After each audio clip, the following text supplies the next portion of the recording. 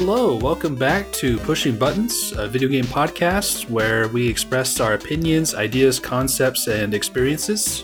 I am Kyle. I'm Kevin. We haven't busted out that intro in a very long time. And we are a part of the Geek Freaks Network, courtesy of Frank, and he is in the house today. Welcome, Frank. Courtesy of Frank. I don't bring you Geek Freaks. It's a community, and we're all proud members. You're the leader, you listener. No, I told Disney Mom's Gone Wrong this. I'm not the leader of anything. I'm the intern in charge of coffee at best. Yes, I'm the unpaid intern around here. I heard that conversation. That's why I brought that up. Yeah. Oh goodness. It is a fascinating time for all of us. Today, though, we're going to be expressing our ideas, concepts. I don't know where this is going. Pushing buttons, intros. We're talking about digital versus physical, which we haven't done in a while. If you listen to Pushing Buttons Classic, which is what we refer to as our old show before we were part of the Geek Freaks Network, we did an episode on this.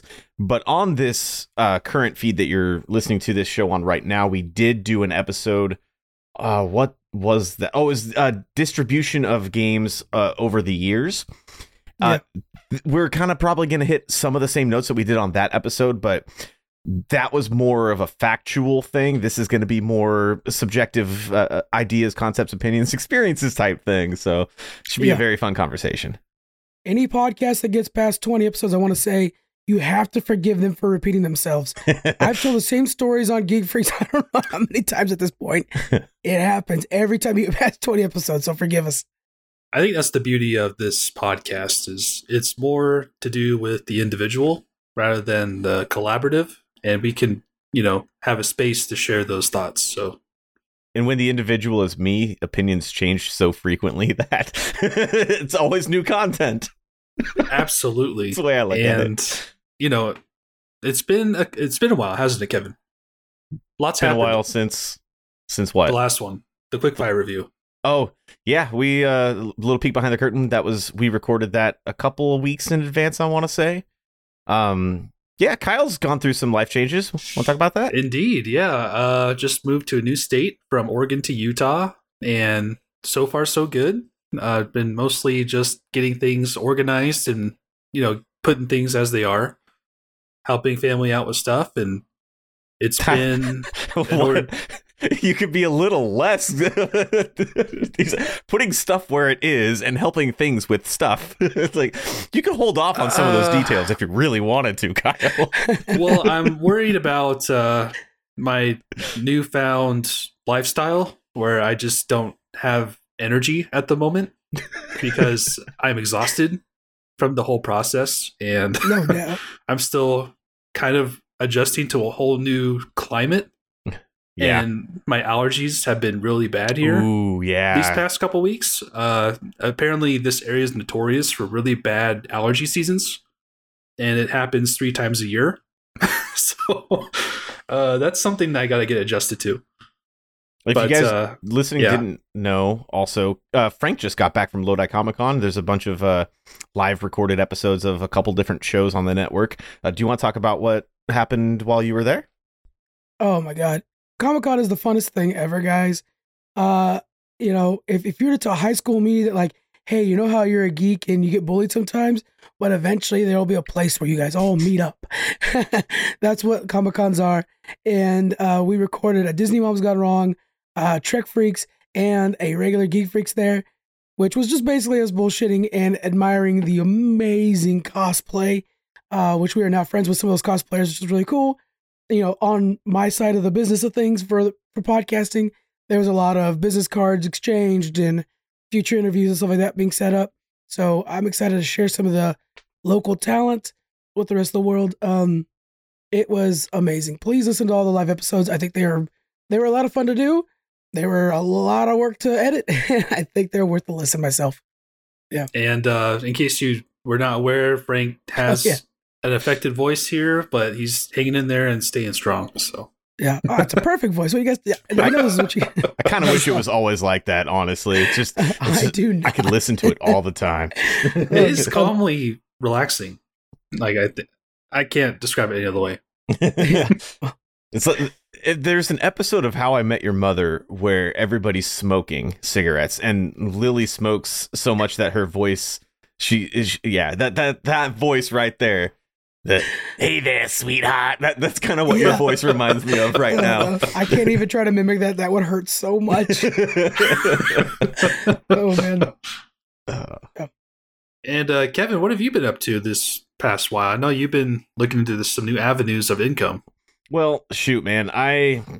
Without getting into too much detail, I've been going to a lot of retro game stores lately, and I don't for sure know if this is going to happen, but my current plan is to have a YouTube channel of all the video game stores around where I live in the Pacific Northwest. So, Northern Oregon, Southern Washington, maybe up to Northern Washington. I'm not sure yet, but in the Portland area alone, there's so many game stores that are just owned by so many cool people. I want to get to know them, shoot videos of their stores and show off what they have to offer, and see if I can pick up stuff. If you're watching a video of this, I've got a miniature Switch collection sitting next to me see if I can make that thing grow a little bit. Is what I'm attempting to do. So looking forward to that. That'll be fun. Very nice. Very nice.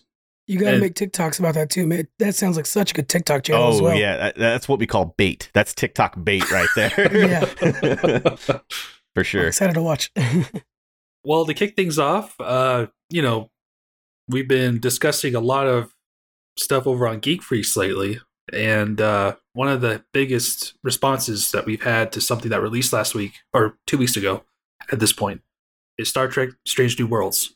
Yeah. And we are all, amazingly blown away by everything about it. Like me personally, as a new Star Trek watcher, it's fascinating to behold. And I actually had a question to ask you two. I wanted to ask it in the Geek Freaks recording, but we didn't have time. But, there's a character in that show called Chief Kyle.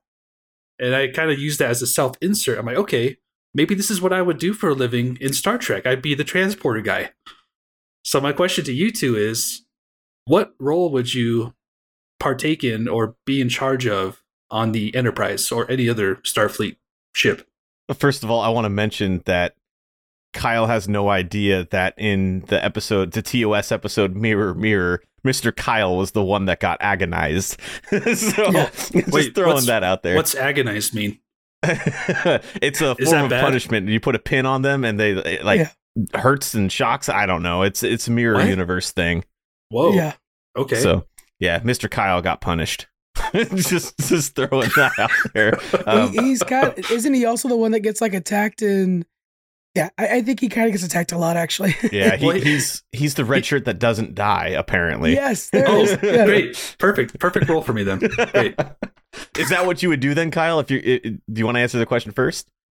Well, I feel like I just did. Okay. I would be the transporter guy, if that's what it's called, teleporter guy. If you do watch Star Trek, you know that Miles O'Brien is the most important person in Starfleet history, so you're in good company. Oh, good. Yeah. I would actually... There isn't room for this on most ships past the Enterprise era, which is the prequel series, but I'd want to be a chef. That's what I would do, is cook alien foods. Neelix, I guess, was that role in Voyager, but they don't really have a chef. Oh, shoot, I guess even to some extent bartending. Guinan, Quark, Quark, yeah, those either something to do with food, something to do with drinks, something in there, so I can hear the hot goss around the galaxy, especially if it's Galaxy class ship. It would just make sense to say that. Yeah, that'd be really fun. Plus, Guinan is a very important person in Star Trek, and I love Quark. And people have very strong opinions on Neelix, and I think that I could fill those shoes pretty well too. So, and with your love of Cooking Simulator, that makes sense. There we go. Yes. Yeah, I would be a captain. I wish I wasn't so vain, but it's just the truth. Literally, I've had dreams of being a captain on a starship. This is where you say you would just be the intern that would give people coffee. Come on, we just discussed this. I'm not the boss. I'd be the captain. Would be so humble. No, I like to think, because I've had dreams of being a captain. So Doctor Strange rules. That means that there's a multiverse out there where I'm a captain of a starship, baby, and I will dreamwalk into him. Check that out. Very nice. Did I mention that I've got the Darkhold? No. Like... Can you mail me the Darkhold? I need to borrow it for a few days. But yeah, totally captain. I mean, who doesn't want to be a captain? I think we're being humble here. If we're not, we all want to be captain. There's less responsibility if you're a chef. Oh, to some extent. I don't know. People get really picky about their food. Sitting on the bridge, making those decisions, and that moment in Voyager when the EMH takes the command role and then gets the pins on him like he's the new captain was such a yell at your TV moment for my young childhood that will forever live rent free in my brain. So for sure yeah. Awesome.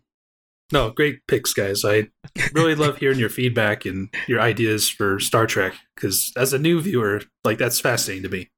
Yeah. You should listen to Trek Freaks sometime. I think we actually absolutely. I think we had that question on Trek Freaks one time, and I think I even gave the same answer. So I think I'm actually being consistent for once in my life. Speaking of being consistent, I was singing the praises of digital distribution for video games, and I've been that way forever. Now, and yet, I can kind of see both perspectives of it. So to kind of segue into the main topic today, digital distribution versus physical versions of games. There's a lot to be said on both topics. Off the top of your guys' head, I'm pretty sure I know where both of you are going to go with this. What do you guys think on this? Is there one that stands out more than the other, and why? Let's start with Frank. I mean, complete respect for both, right? But I think at this point, I'm a digital guy. I like the idea that your library will stick with you. I know that there's that level of like, yeah, but there's no real true ownership. Really, you're just renting everything forever. So there's that. But the convenience is so easy that I'm like, okay, that's fine. Before streaming was a thing, I used to make hard drives full of emulators of movies, of TV shows, thinking that I could live off the grid and watch everything. And Spotify came out basically to stop piracy by making it too easy to not pirate. And I think that's what's happening with video games. And I'm kind of on board with that. But full respect to physical copies, really. Yeah. I think with physical versus digital, there's a very fine line you can draw in regards to the history of video gaming. I would say, like, for me, that line is drawn, I would say, prior to the previous generation that we've had, which is PS4, Xbox One, Switch. Because everything leading up to that point, you know, that was a really formative time for us because we were in our childhood, teens, young adulthood. And back then, physical copies had more value, I would say, to us, just purely through nostalgic reasons. But as we've seen over the course of history, like, the physical copies are getting less and less. They just have less features. Yeah. Like, one good example of this is the game manual. Like, those original ones from, like, retro gaming are, like, fully fledged. You can flip through them and get artwork and stuff. And as we've gone more into the modern day, you don't really see that anymore. Basically, they've just completely digressed or devolved over time. And yeah, I think I do prefer both. And digital also has its strengths, as Frank said, for convenience. And also for the fact that, you know, you could play it at any time you want. Like, you don't have to have any requirements other than a decent computer or a console in this case. But yeah, I would say it definitely depends on where you fall in that gaming timeline. Well, to your point, also pricing is a huge thing. Yeah. I brought up the Messenger on Geek Freaks on Monday. I have it right here, so if you're watching the video, you see I paid $279 for this at a game store. That's crazy. It's the Messenger. I mean, I bought this game and played it in 2018, and I think it was $20 when it came out. Yeah, and now like because $5 today. yeah, exactly. It's on sale right as the time of recording this. It's on sale, and I wanted to have it physically, so I paid a lot of money for it, way more than I would normally have considered it worth. But it's cool to physically have things. But the thing that started going in my brain as I go through my opinions on digital games, I love digital games, but what happens when a library shuts down? And we talked about a couple of weeks ago on Geek Freaks about how Sega's shutting down digital distribution of all their original Sega Genesis Sonic games in anticipation for the release of Sonic Origins. And yeah, that's just one kind of okay example because there's so many ways to get those games, and most people that want those games have them already. But what happens when a digital distribution platform shuts down? What happens when the eShop suddenly Nintendo comes out with a new console that can't run old games on the eShop, and you have to wait for them to port them or emulate them again? And in the meantime, you can't play them because you don't have the physical version of it. There's give and takes to both. So with me personally, with my collection, I'm physically collecting games that hit in a note with me emotionally, whether it be nostalgic purposes or games like I got Doom. That's Doom 1, 2, and 3. I love Doom 1 and 2. I was just telling Frank right before we started recording, Doom 2 is the very first FPS that I ever played, and I've got very strong memories of my childhood watching my dad play the original Doom online. So it holds some emotional, sentimental value to me. Indie games are great on the Switch because you'll be able to play them forever as long as you have a working Switch. The Switch cards don't degrade like CDs do or DVDs do over time. You don't have to blow the dust out like cartridges or clean them off with a Q-tip or whatever. They'll essentially have the potential to last forever, regardless, as long as you have the system to play it on. That's where I'm at. The battery holds is the hard part with those things. I've actually got Game Boy games I can't play anymore because the battery died on the side of them. Right. It's like, no. At that point, the worst thing that happens is you lose your save on those because you just swap out the battery and all's good. But it was Pokemon Silver, so that save's important. Ooh, yeah. That sucks. Yes. Digital games are great though. Like I'm looking at my Steam profile right now. I've got 1,072 games on Steam. Yeah, that's not amazing. To mention the like 300 games that I have on Epic, about 150 on Good Old Games. Over time on the Xbox 360, I know I had probably a couple of dozen games on there, maybe even more. So I definitely go both ways, but I have rules and like lanes that I stick in with each thing. If I play a game that's $20 on Steam and I absolutely love it and call it my 2018 game of the year, I want to have a physical version of it when it hits me that hard, you know? That's just where I'm at with it. I'm sorry, real quick. Very tough year to say that's the game of the year. 2018 is a year in gaming that will not be repeated easily for a long time. It wasn't actually my game. It was my number 2 game, but it was my number 2 choice. Impressive. Yeah, it was a $20 indie game, so that being my number 2 for the year was just, that's how good The Messenger is, by the way. It's on, if you're listening to this while it's on sale, it's really cheap on Steam right now. Buy it, play it, it's fun. I believe it was free on Epic at one point, and that's where I played it. I'm not positive though, but yeah, check it out, guys. Yeah. Do you guys have any different rules that you'll budge on when it comes to that, like I do? Like, what makes you want to buy a physical game versus buying them digitally? You want to go first, Kyle? Because I'm about to repeat a fucking record like I always do. Go for it, man. No worries. Yeah, I would say there's definitely some guidelines I follow, mainly for retro gaming. Like, for me, my first real console that I cherished as a child was the N64. Yeah. So I love to retain those. And, I have a really long story about my original N64 and how I had to sell it, and that definitely was something I wish I didn't have to do as a kid, but I had to get a GameCube. And yeah, the feeling to recollect that and to re-experience that definitely holds a strong note. And yeah, I was really shocked to see how collectible that's gotten in the last handful of years. We both, Kevin, you and I, before I came to Utah, we went on these hunts together. And I was just astounded by the prices of some of these N64 games. Yeah. And not to mention, finding them complete in box, which is almost impossible now. But the cartridges themselves can go anywhere from like $50 to over $100. And I was just floored by that. I'm like, wow, there's still a lot of intrinsic value in the cartridge itself that it can still be played even on an N64 almost 30 years later. It's astounding to me because I was just so caught up in keeping up with modern gaming over the years that I just completely neglected retro gaming because it's like, okay, I've done that. I'll move on, you know. But as I'm getting older, I'm wanting to re-experience the feelings I had playing those original games physically, like actually holding the cartridge, the feeling of putting it inside the system, you know, flipping the switch on as opposed to pressing a button on modern consoles.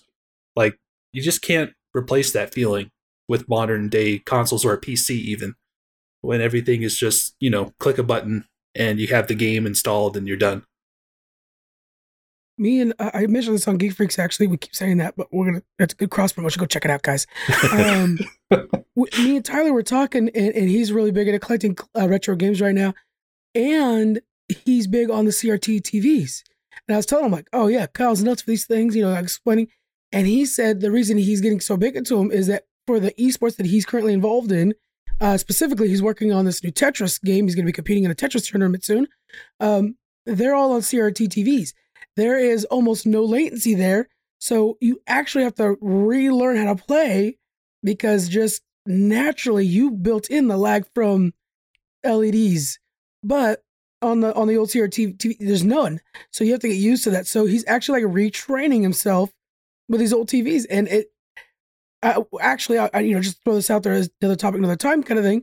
Me and him talked about how this has to be a pushing buttons is all the like niche gaming groups or odd gaming groups that are out there that are just so dedicated, and it's fascinating to learn about them. I soak it up. I just think it's so neat. Well, on top of that, there's, I don't know if this is kind of what you meant, but there's people that are wanting to collect these things simply to keep the history of it alive. Like basically have it belongs in a museum level. Yeah. Like I bought a Sega Genesis, and like I don't realize until I was talking to the guy that owns one of the retro gaming stores in the town that I live in, was like, yeah, I've got one of those at home. I consider it worth pennies. I'm like, that's my childhood. That's worth pennies to you. Yeah. And it belongs in a museum. But other people look at it and it's like, yeah, the Sega Genesis, it had maybe 5-6 good games, but it's not a GameCube, man, where you could like throw a dart and hit a good GameCube game if you're at a good gaming store. Good GameCube games were all over the place, and I never played a GameCube. So now I'm trying to think from the perspective of, like, I've never played a GameCube, so maybe I should buy one to try to play these games. But there are people that have that mindset that are maybe younger than us that haven't played anything before the GameCube, such as the N64, the Sega Genesis, a fucking Dreamcast, for crying out loud. Yeah, those things, man. I saw 3DX in person, or 3DX, 32X, sorry, a 32X, the attachment for the Sega Genesis that plays the 32-bit cartridges, for the first time at a retro game store, somewhat locally, when I was hunting with Kyle the other month, whenever that was. It was the first time I saw a 32X, and I'm like, oh man, I want one of those because I've never seen one before. There's some intrinsic value to being able to hold the video game history in your hand and say, I have this and I will be forever taking care of this. I think there's a lot to be said for that. I agree with that too. I think, just real quick, I think we should all share pictures with each other, and then we'll put them up on the socials after this episode comes out, of our console collections. In my dining room, I've got 3 big bookshelves, and some of the bookshelves that I have 2,600. I've got they're dedicated to different systems. So I'll have like the NES shelf has the NES controllers, and some of the games that I like the most on it. The N64 section has N64, Diddy Kong Racing, Mario Kart over here, and 2 controllers. And you display them with a mix of, like, the N64 is one of the most iconic systems ever created. Plus, the Diddy Kong Racing cartridge in there is a little piece of me in it. So, you know, there's a little mix of, like, this system needs to be represented. Plus, these are the parts that I identify with. And not a lot of collectors or historical items have that significance that I think consoles do for us, you know? So it's just extra cool. Because we lived through it as it was coming out, and we want people that have the same mindset of us, of games are fucking awesome. Yes. To be able to go back and play those things with the same feelings that we had when we played them as kids.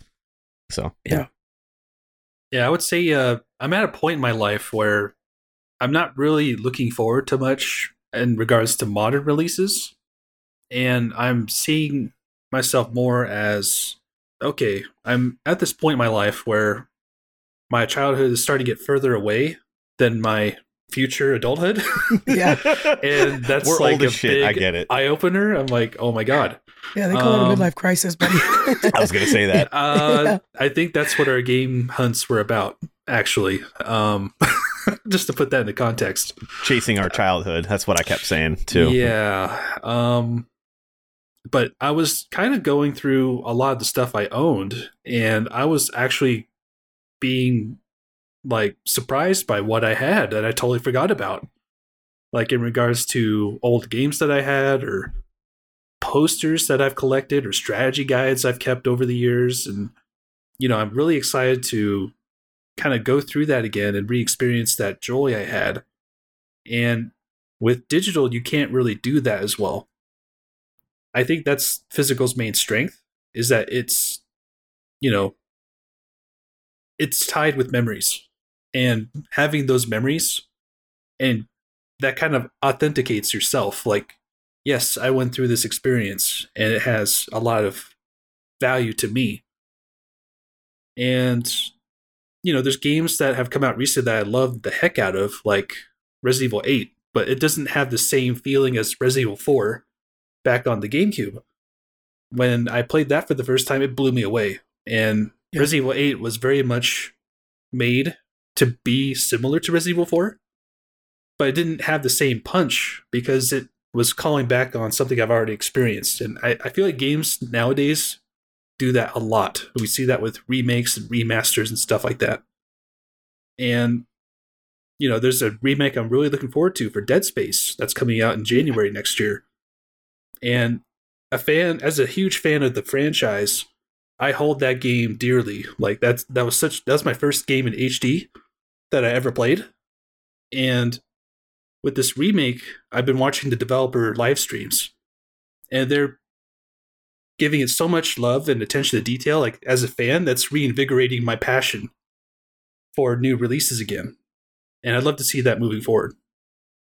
When you go out, and so you're talking about how Resident Evil 4 has a different feel than Resident Evil 8 for you. So when you go out to collect Resident Evil 4, the physical version of it, are you going out to play it because you want to try to recapture that memory, or are you going out of it as respect to put it up on a shelf? Which way are you collecting physical copies? I would say more out of respect. Yeah, because same. Resident Evil 4 has made so many ports over the years. Like, there's the Wii one, which I have. I don't have my original GameCube one anymore, which I was surprised to learn when I got to Utah. I was like, dang it, I got to get that again. But, they've re-released that game so many times over the years, even on Steam as a digital release. And I have bought that digital release. I haven't played it because I know what to expect. I know what the game is. But for me, I'd rather go back and replay the old 2005 GameCube edition, because that I have actual memories associated with. And it came out during a really transformative time. This was like my junior year of high school. So I'd love to revisit that and kind of go, okay, here's how I've grown since then. Like, what do I appreciate now about the game, as opposed to back then when it was all fresh and new? And part of me just wants to recollect games for that feeling again, while also paying my respects to it, in essence. I think that's where the digital and physical versions can work so well together, is we buy the physical versions as collectors and kind of memorize or make them collectibles. Memorialize, essentially. That's the word, thank you. Yeah. Yes. But yet, for convenience, and I mean, honestly, they're just so cheap half the time, be able to buy the digital version to play at our comfort. I would rather play a digital version of an N64 game on the Switch, if I could ever get the damn controller for it, that's the right one, or even on the PC where it's like, hey, I'm talking with friends, I'm making the best version of that game here, and yet have that cartridge sit on itself and just look beautiful there.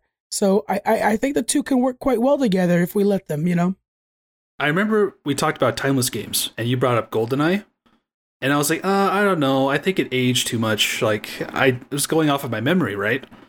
So that was one of the first games I actually played when I moved here. And the memories that came flooding back while physically playing it, like, I even felt my old muscle memory come back with playing the game. And that's something you can't replicate digital. That's cool. And I was thinking to myself, wow, GoldenEye actually is fun to play still. And, the graphics are dated, of course, but the gameplay is so solid. Like, it still feels great to play today. And only someone who played the original way back when it first came out can understand and take that into consideration when it comes to digital versus physical.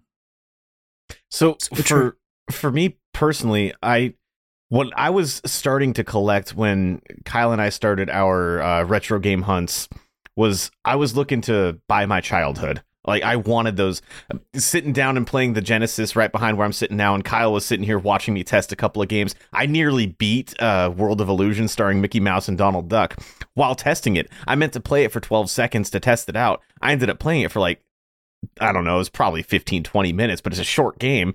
I could have just sat down and continued playing that to completion just because it brought back so many of those, like you're saying with GoldenEye, so many of those memories, and it felt natural again. On the other hand, I noticed while we were out how, I keep saying the word versatile the Switch is, but not just with how it's portable and you can play it on your TV, but with the physical games on it. Limited run, super rare, all those limited print games, game companies, publishers are doing things like the classic Doom collection. The limited runs doing a Star Wars The Force Unleashed box set that has, all the little, it's got like a little lightsaber hilt, and it's got a light up holocron and stuff like that. But just with the stack of just plain old games, I want somebody to be able to look at my physical video game collection and understand me. That's what it is to me, is it tells the story of who I am throughout the years. Tells the story of Kevin. Yeah, exactly. Yeah. Nice. But yeah, with the Sega Genesis is the earliest console that I currently own because it was the first console I ever played. I just recently bought an original Xbox because it was the first console that was mine and not my siblings and mine. It wasn't a family console like the Genesis and the N64 were. I still have my childhood N64 that I don't think works. But I've got the Genesis, and I've got the N64, and I've got the Xbox, and that was my childhood. And on the Switch now, I'm able to collect games that are remakes or just re-releases of games from my childhood, as well as the just surplus of indie games that come out, and they're cheaper to get digitally, of course, which is, we've talked about that already, but just be able to see the games that I truly love and adore, and you can tell the developers put more time and effort or creativity into consideration when making these games, and that's the kind of game that I want. So if you look at my stack of Switch games, you'd be like, oh, those are the kind of games you like. I understand you. That's what I think I'm looking for with my physical collection. Question for you guys. Is there a modern game that came out, I'm thinking of a few of them really, that you would buy the physical copy for out of respect? And I'll start us off how you guys think. Two of them for me. Sea of Thieves, I would buy the physical copy for if I could. And the other one is Hades. Hades feels like a game that I want the physical copy for on whatever system. I played it on PC. Look at that son of a bitch. Look at him. I want that out of respect. It's sealed. I've got my sealed copy of Hades I bought new at GameStop. Stay sealed for me. I think I'd open it up. Yeah. But, out of respect, really. Any for you guys? I was going to say it's available digitally as well, and most people have it physically. I don't care for Breath of the Wild that much, but it's such a historic game for the Switch, and it's what allowed the Switch to become the system it is. It's not my favorite Zelda game. It's definitely not my favorite Switch game, but I'm super glad that I have this. As far as games that I didn't know I could own physically until I was going out with Kyle. Once again, you're going to have to look at the camera or the video version of this. Spelunky. This is a collector's edition for Spelunky that I didn't know exist. And this is the game that got me back into video games in 2013-ish. That actually gave me hope for new games coming out in the future. It was Spelunky. And the fact that I can own this physically with, the Olmec head in there, and it's still sealed too, but that is so cool looking. And it would have been my answer to your question. this or the Binding of Isaac, which I have the Binding of Isaac Repentance on the Switch on pre-order right now, so I'm getting that one too. So kind of a cop-out answer because I don't really have one, but Star Wars Galaxies would be my other answer, but I've got 2 boxes of that on my shelf sitting behind me, so that, like I said, people can understand me just by looking at my video games. Yeah, I mean, for me, clearly my number one is Celeste, also released in 2018. You know, aside from God of War, I would definitely pick Celeste as my game of the year. I guess that's the AAA game of the year, and Celeste is my indie game of the year. Yeah. If we want to categorize them that way. Celeste was such a tremendous game that took me by complete surprise, and I just loved everything about it. Like, just from a player standpoint, from a developer standpoint, the story it told and how that also relates to the developer's journey as well. I just felt like overall I would love to have a physical representation of that because it was such a huge capstone for that year for me because I played that late 2018. Yeah. And then we did our Game of the Year episode for Pushing Buttons, the original OG Pushing Buttons. So that was a lot of memories tied to that particular game. It is available physically. It's just rather expensive. Yeah. Yeah. It's a bit out of my price range right now. But price one willingness day. sometimes. Yeah. By the way, we're gonna link to the classic Pushing Buttons underneath this, guys. Go check it out, follow it. I mean, it's how I fell in love with it, guys. So please check that out. It'll be in the description below. Indeed. Okay, here we go. Here's my broken record, guys. Here's something I think one of the best versions of virtual versus physical here. World of Warcraft. Of course, I got to talk about this. A completely digital game, really, right? You could buy the physical copies, but that's all it's doing is unlocking the next section. But they did something so cool. So at one point, and Kyle, you probably remember this, they were going to modernize the servers. And so what they did was they took the old server blades, which had each server, on them, and they auctioned them off for charity. And I have never wanted something more in my life when that happened. Ner'zhul was sitting there. My character was sitting there on a server blade that ran the world. And, they sold for a crazy amount of money. They raised the money for charity. It was a phenomenal event. One of the creators I follow and have met in real life, actually, Taliesin and Everton, go check them out if you're WoW fans. They have a server blade sitting behind them that they were given by Blizzard. And I am fixated on that every time they talk. I want one so bad. Specifically Ner'zhul, but I'll take any of them, really. And it's just an old, to think it really means nothing to anybody else. It's outdated technology. But my world existed on that. I hung out with my friends on that blade. And that just means so much to me. I couldn't even play it today if I wanted to. I mean, boy, I wonder if I could. But anyways, I don't think I could even play it today if I wanted to. But it's out there.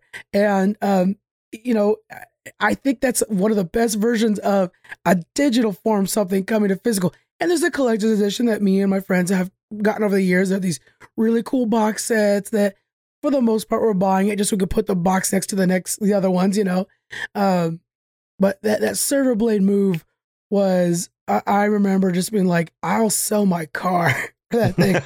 It was so freaking cool.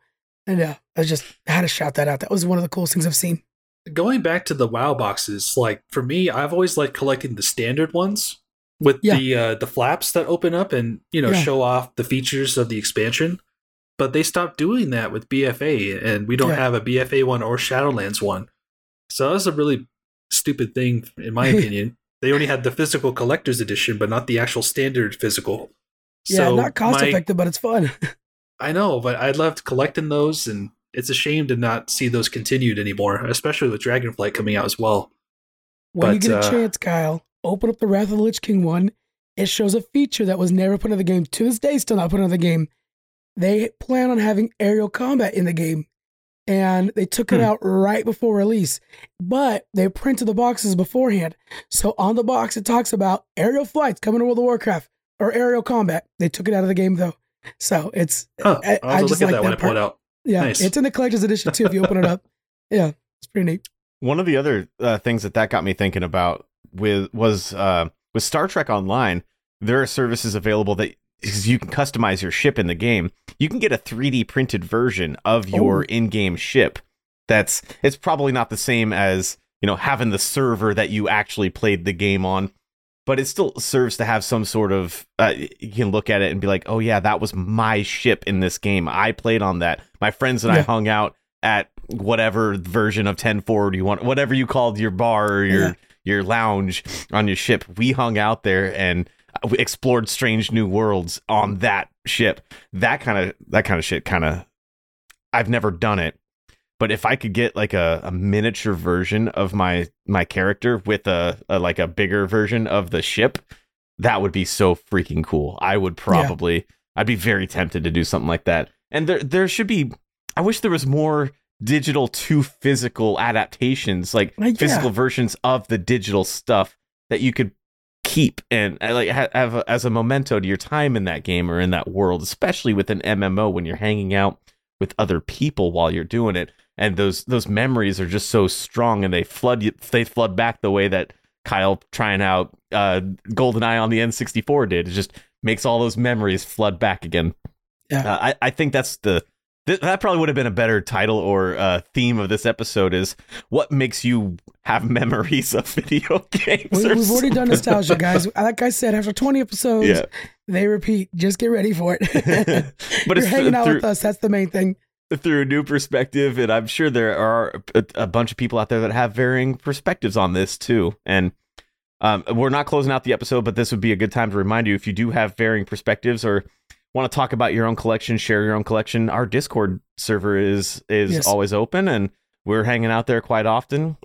And hit us up there, because I love to talk about, and I'm really passionate about this stuff right now, and I know there are others too that are. So share your collection, tell us what games that you do want and that you've had a hard time finding, and ones that you've been surprised that you've been able to find, because it's so much fun being able to do that. Share their success stories is one of my favorite parts about Discord. Is people share their success stories on finding a game or doing something in a game they haven't been able to do. People will share it, and I have so many times told like somebody, Fly Pirate, hey, good job on that. I don't play the game, but I know the effort it took, and I'm happy to celebrate it with you. That's cool. Yeah, and coming up. I don't know what to transition into well, now, but I said at the end of the episode. I did say that. You did not. What is the pride and joy of your guys' physical collection? Oh, great the one thing. Damn. I'll give you some time to think about that. I already talked about mine, because as of right now, it's still so recent for me, the Messenger, just being able to actually find that in a store and buy that when it was at the top of my wants list. I probably have some other and more either valuable or sentimentally valuable items in my collection. I recently went through my collection and separated stuff that I want to sell off, which is, as hard as that is, sell off some of the stuff versus I'm basically Marie Kondoing my entire catalog of physical stuff. And that's going to at some point include my Star Wars books. FYI. Yeah. That's gonna be hard. That'll be fun though, I think. Yeah. So the Messenger on Switch is my physical. I considered it a holy grail, and I found it like day 2, so it wasn't that much of a grail. But anyway, you guys have one? After this recording, I plan on doing that same thing, going through everything and cataloging and just seeing what I have and have yet to get. But, I was going through it last weekend, and one of the coolest things I found in there that I totally forgot about was a Resident Evil 4 GameCube demo disc. And it actually has not for resale on it. Mm-hmm. And it was just like a short preview of the game. Like, I think of just the village where you're at the very beginning of the game. And I thought that was really interesting. But as far as Pride and Joy goes, I would say probably my Dark Souls collector's editions that I've gotten over the years. Like, I'm really fond of everything about that franchise and all the strategy guides I've collected for that as well. For myself, I have, as a child, always been a collector. And a lot of my best collections are things I've kept as a kid, knowing someday I'll be proud of it. So like on the wall over here, not game-wise, I actually have my very first comic book I ever bought. It's on this wall along with other ones that I really mean a lot to me. And as for my console collection, I would buy these consoles when they were new. And then once the next thing came out, I didn't throw them away. I boxed them up and stored them in my closet because I knew someday I want a wall with all these things on them. And now I have it. And so that's awesome. The pride of my collection is that all my retro, most of my retro collection are the consoles I played as a kid. And most of them still work. That that Game Boy, I can't get to fire back up. I'm trying. But I have my Game Boy Color. That's the Pokemon one. That's the blue on the back, yellow on the front. Nice. And they're all from my childhood, literally. So that's my if this house burns down, I'll grab those and probably the dogs and head out. Frank, I'm actually learning how to restore game consoles because my original Xbox doesn't power on anymore, and I'm trying to learn how to fix those. Yeah. And I bought an original fat PS2. Funnily enough, Kevin, from the same game store owner you talked to about the Sega Genesis. It was his original childhood PS2, and I felt so bad for buying it for $10. He probably did not care, though, but knowing him. He didn't care. Yeah. And I was like, are you really sure you want me to buy this from you? He's like, yeah, take it. I'm like, okay, it's in good hands. I'll get it fixed and try and play some old games on it. But I'm planning on maybe making some YouTube videos on that as well. We'll see. Nice. Cool. Might be a cool side project. I restored my N64. It wasn't working at one point, and so I took it apart and restored it. And that was such a surreal moment for me, putting it back together, putting in that Diddy Kong Racing. And it had the saves of me, my brother, and both my brothers on there still with our initials and the last balloons and stuff like that. And it was like that save is 20 years old and it's still there. And it's literally a slice of my childhood because, I mean, talk about completing a game. There's secret levels in Diddy Kong Racing, guys. We've unlocked every one of them. And you can see the amount of balloons we each had on each of our saves. And I mean, the fact that I could turn that thing on and see those saves, I just was like, this has just become the most valuable thing in my house to me because it's literally just me and my brothers, before wives, before having our own kids and rent and all that stuff, just having this game. And it was really, really special. That's amazing. Yeah, that was cool. Let me ask you guys this. I know we kind of talked about it already, but is there something that you have yet to attain that you're dying to get your hands back on? Ooh. Something from our childhood? That you lost, yeah. Sonic 3, I'm still looking for a complete in box. I'm still looking for that on the Sega Genesis. I can't find one complete in box, like in the hard plastic box. It's insane that I can't find one, except buying one online for a very outrageous price. So that right there is the one thing, the biggest thing for me. And for me, I lost not only my original N64 collection, which I've gotten, back again, but it's not my actual copies, but also the Game Boy stuff. I lost all my Game Boys, like the original Game Boy and the Game Boy Color. I never had an Advance, but I had the Advance SP. And I would love to get those back again, along with the games I played on them. But that's way down the road. I'd say for myself, I'd like to get my Game Boy Advance back. It was this, I want the exact color, guys. It's got like purplish see-through from the original Game Boy Advance, which I think was the perfectly like portion designed console. It felt so good in your hands. I would love to get that back, playing some Golden Sun on that thing and some Pokemon, so many really good RPGs. I sunk time in on that thing, Advance Wars, all those things. So I never, that I don't have anymore, and I don't know what happened to it, but I would like to get that exact color back. That's the one I need to find. Nice.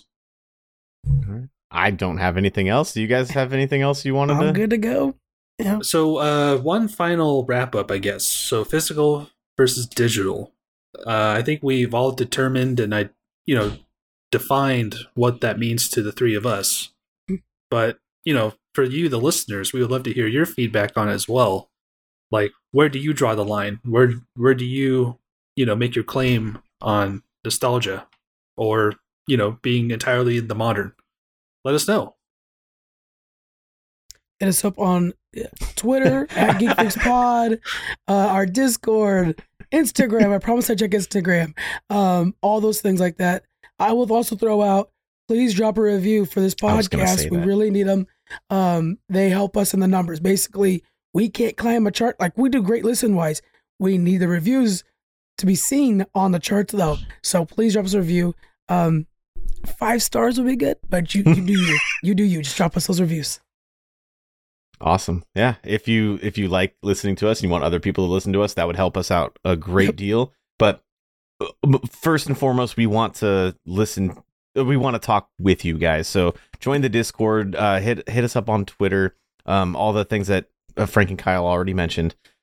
Do that because we love talking to you guys, and that was the entire premise of Pushing Buttons from the beginning, and that's why we're such a great fit with the Geek Freaks Network, and that's what all of us at Geek Freaks are all about. So yeah, join us, and yeah, I think that's about it for this time. We'll be back next week with a topic for that time, but I don't know why I'm talking like a robot, moving my head like one. Bleep, but bleep, I guess I'm as bad at outros as I am at intros, and I love it. Anyway, we'll see you guys same place, same time next week. See you guys. Yeah, love you. Adios.